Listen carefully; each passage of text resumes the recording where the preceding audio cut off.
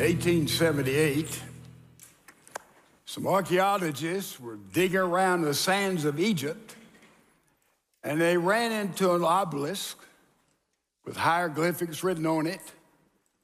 And they translated the hieroglyphics, and they discovered a civilization, a culture, a nation that heretofore nobody knew anything about. And so, as they did in those days, the British took this artifact from Egypt and transported it to London. They named it Cleopatra's Needle, and they erected it by the Thames River.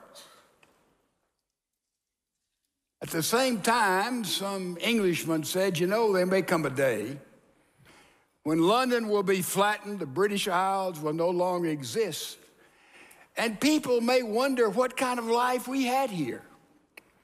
So they put together a time vault, buried it under Cleopatra's Needle there by the Thames, and they put in it the London phone book. They put in it pieces of clothing. They put in it accounts of how they ran their government. And finally, they were thinking of all the stuff they could put in. They put some toys in it. They said, you know, we need to pick out one religious verse and put it in this time vault so they'll know something about what we believed. Now, can you imagine the debate that followed? Which verse, which word, what religion? And they debated it for a long time until they finally decided on one verse.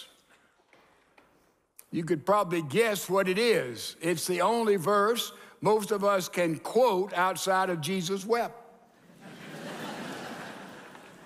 John 3:16. And John 3:16, ladies and gentlemen, is the pivotal verse in the Bible.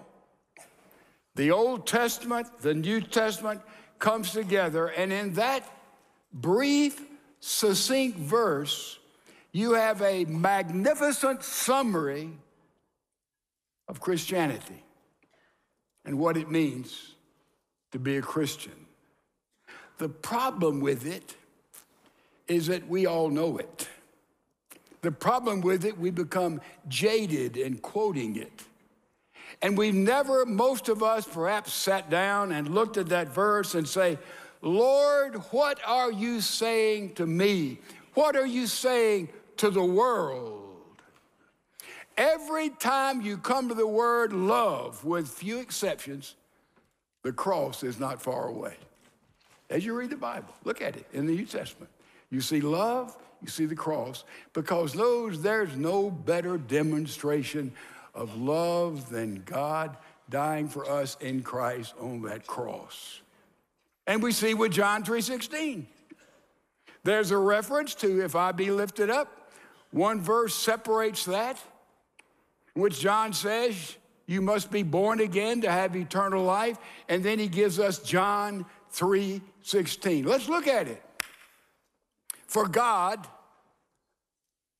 so loved the world.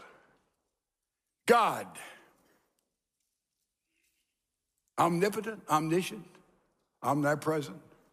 All the names of God, Adonai, Elohim, all the names of God, all the attributes of God. God. So, by the way, the word so there is one of those pregnant words. You know what a pregnant word is? It's a word that has deep meaning that you might overlook. You find when you're reading the scripture, you look for little pregnant words that will grow and expand, and they mean more than you think they mean.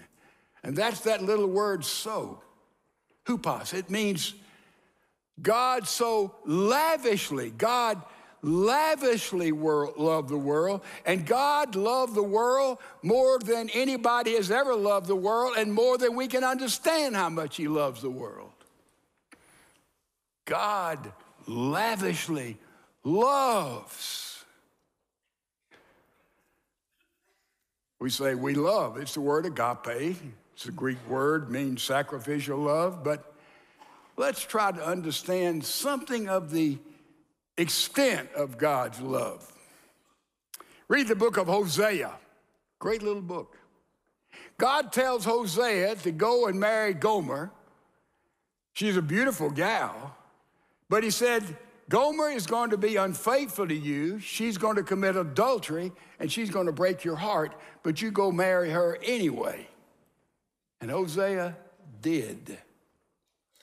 It was a study through Hosea's home life, his marriage, of how the Israelites had fallen away from being obedient to God, though God had loved and blessed them phenomenally. And so it's a picture of the love of God. Gomer had an affair. Gomer left Hosea, moved in with one man, married him, another man, married him, another man, until finally she was just living with a man of the streets who was just as immoral and decadent as she was. And this man of the streets could not even support her in clothes and food. So God says to Hosea, you go and give support of food and clothes and money to this sorry bum that is now living with your wife, and don't let your wife know that you're the source of her basics that she needs to live. Isn't that something?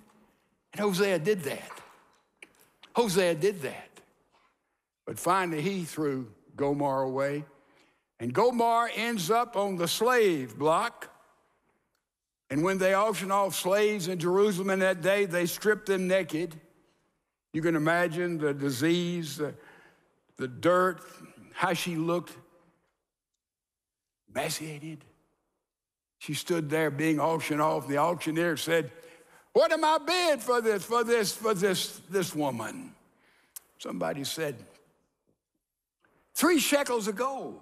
So he said, 6 shekels of gold. Yes, yes. 7 shekels of gold. I hear you over there. 8, 9, until finally Hosea, instructed by God to go and buy back his wife from the slave market, he says, 15 shekels of gold. All the other bidders got quiet. But then one good old boy there said, 15 shekels of gold and a bushel of barley. And Hosea said, I bid 15 shekels of gold and a bushel and a half of barley. And the auctioneer said, sold. And so Hosea came up and covered his wife and took her out. And God instructed him to love her, to restore her, to honor her, and to bless her as his wife. Ladies and gentlemen, that's a little picture of how much God loves each and every one of us. God loves the world. Do you get that? Did you know that God loved the Ayatollah Khomeini just as much as he loved Mother Teresa? Did you know that? God loved Billy Graham just as much as he loved Adolf Hitler. Did you know that? God is no respecter of persons. He loves the person drugged out, living on the street, as much as he loves a multi-zillionaire with 16 different houses and 200 airplanes. Understand that God loves the whole world with no partiality.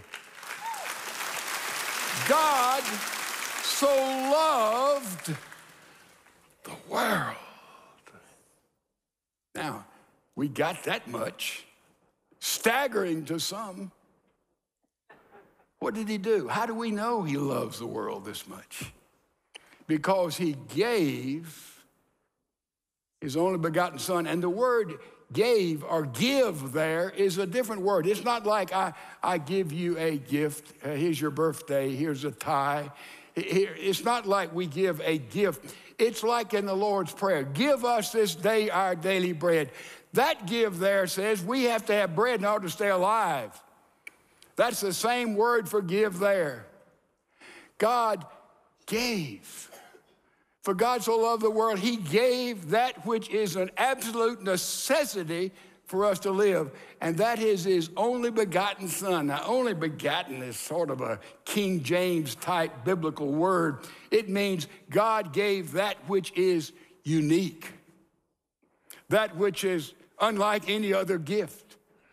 You know what God gave us? Follow me. 1/3 of the Trinity. How about that? God the Father, God the Son, God the Holy Spirit. He gave his Son. Who is his Son? Not in a biological way. Jesus is God wrapped up in human flesh. God gave his unique, only begotten Son, demonstrating his love. He gave that Son. He offered that Son. He allowed that Son to enter into time and space and history. That's magnificent love, supernatural love. For God so loved the world that he gave his only begotten Son. And here's the one, whosoever. That's in the King James. Whosoever. The modern translations say whoever, but I think they mess up. They leave off the little Greek word so, and the word so we read before, God so, remember, it's lavished. But this word so means anytime, anywhere, any place, anytime, any situation. God is always a God of love. You can't escape God's love. You can't earn God's love, but you can reject God's love. That's the free will that you and I have, free will to choose. He gave his only begotten Son that whoso, anybody, anywhere, anytime, ever, believes in him will not perish, but have everlasting life. You know how long everlasting life is? I can tell you.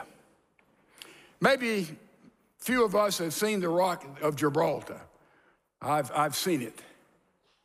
Gigantic rock. Man, people live there. It's something.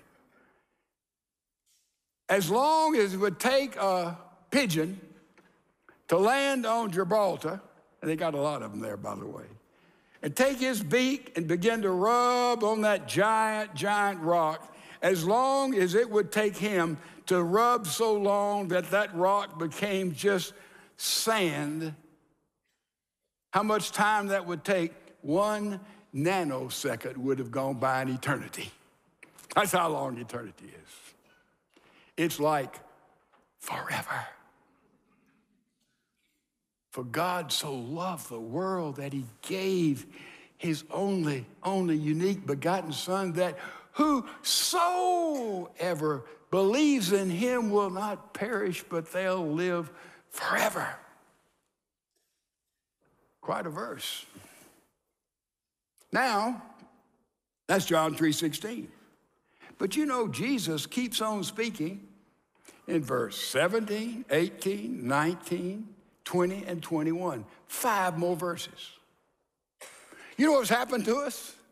We stopped at John 3:16, and we said, boy, it is the Everest, it is the top. We've forgotten to look at those following 5 verses, and they are part of one of the greatest chapters in the Bible, which is John chapter 3. And those 5 verses, you know what they do? They explain John 3:16. So we won't just go over the words. We'll know exactly what is being taught by the Son of God. So let's look at those verses. They are very, very important. And we're going to just take and look at 4 words, 4 key words you find in John 3:16. And the first word is world. It's mentioned twice in John 17. And then believe is mentioned 3 times in the next verse.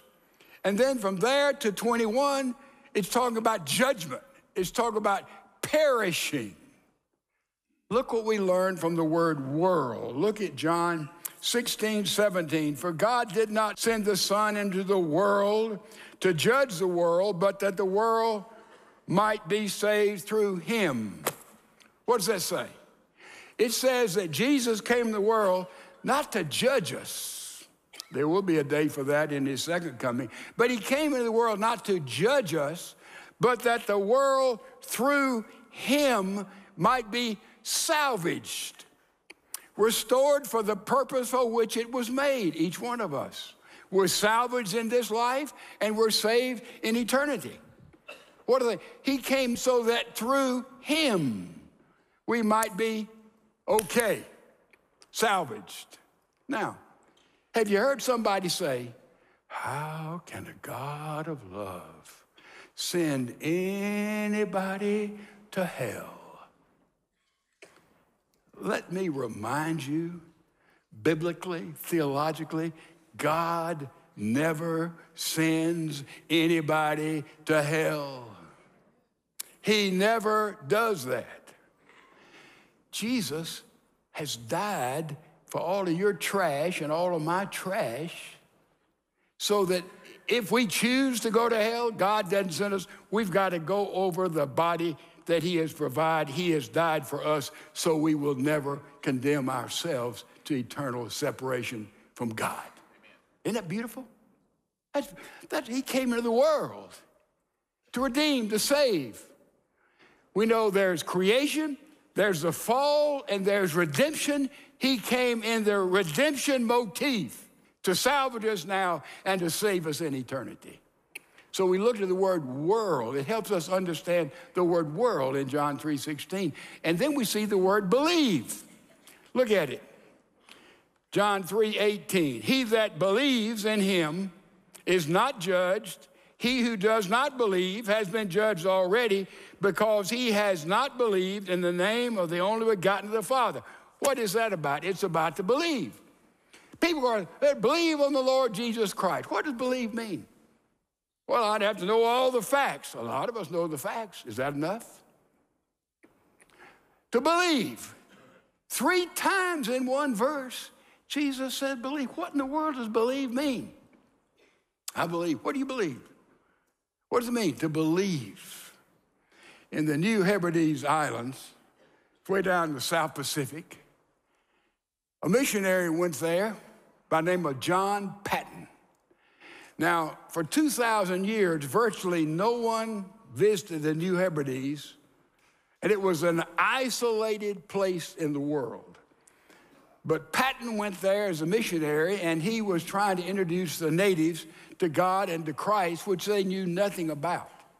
So he realized he'd have to have a Bible and translate a Bible and take their language and find the words and write a Bible so they'd have a written understanding of what it meant to be a son and a daughter of God. So he listened to them as they would speak, and he would pick up words from their language, and he would realize that matches a word in the Bible. But he couldn't find a word for faith or a word for believe. Now, if you translate the Bible and you don't find a word for faith or believe, I don't know how you'll get along. So we kept listening and listening, couldn't find a word for believe. Finally, one day, he and another Indian man, they went out hunting. They went way up in the mountains. They shot a big deer. And they took that deer and they put it on a pole, and they made their way laboriously 4 or 5 hours down those mountain trails carrying that big deer. And finally, they moved to the beach home where the missionary lived, and they went there and they dropped the pole and the deer, and the native went over and just fell into a chair on the porch. And he said, "It is so good to be stretched out here and rest. It is so good to be stretched out here and rest." And the missionary John Paton says, "I've got my word." He said it in the language of the New Hebrides, "It is so good to be stretched out here and rest." He said, "That's my word for believe. For God so loved the world that he gave his only begotten Son, that whoever stretches out on Jesus and rests shall be saved." It's to put our full trust in him, to believe his atoning death for us, to understand he's given us the genius of life. It's to stretch out fully on him. That's to believe. That's to believe. Whoever believes in him. Oh, that's a big word. And then the last word, we have the last three verses here, is the word perish. Or we'd say the word judgment. Look at it, verse 19. This is the judgment that the light has come into the world. What is the light of the world? It's Jesus. Jesus came and he lighted up the world.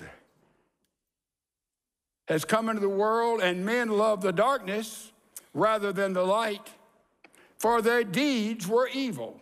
So everyone who does evil hates the light and does not come to the light for fear that his deeds will be exposed.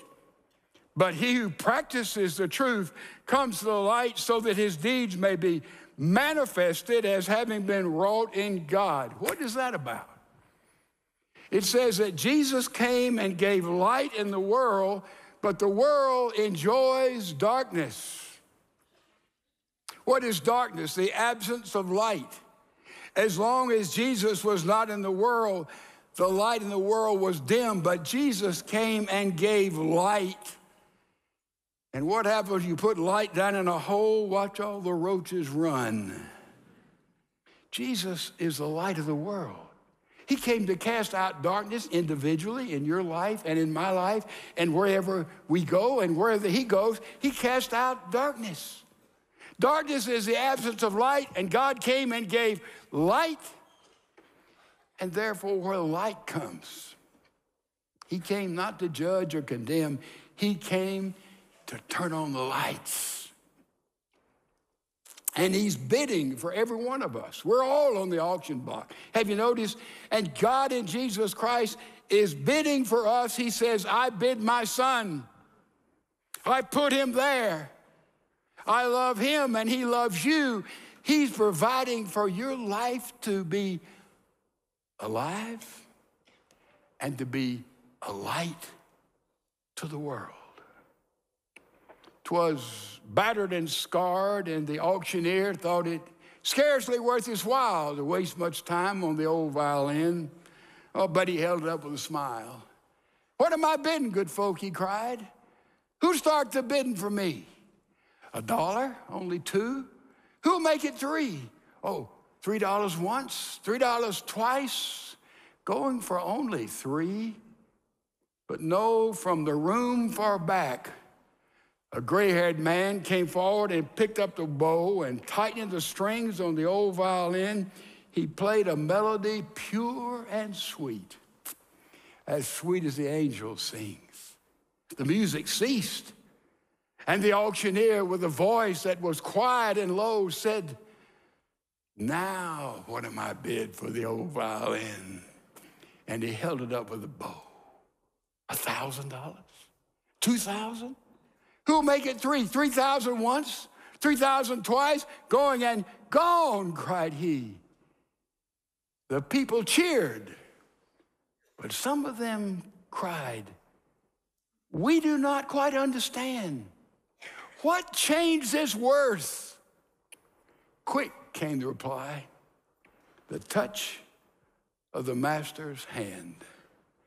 And many a man with life out of tune is battered and torn with sin, is auctioned cheap to the thoughtless crowd, much like that old violin, a bowl of pottage, a glass of wine, a game, and he travels on. He's going once, he's going twice, he's almost gone. But the master comes, and the foolish crowd can never quite understand the worth of a soul and the change that's wrought by the touch of the master's hand.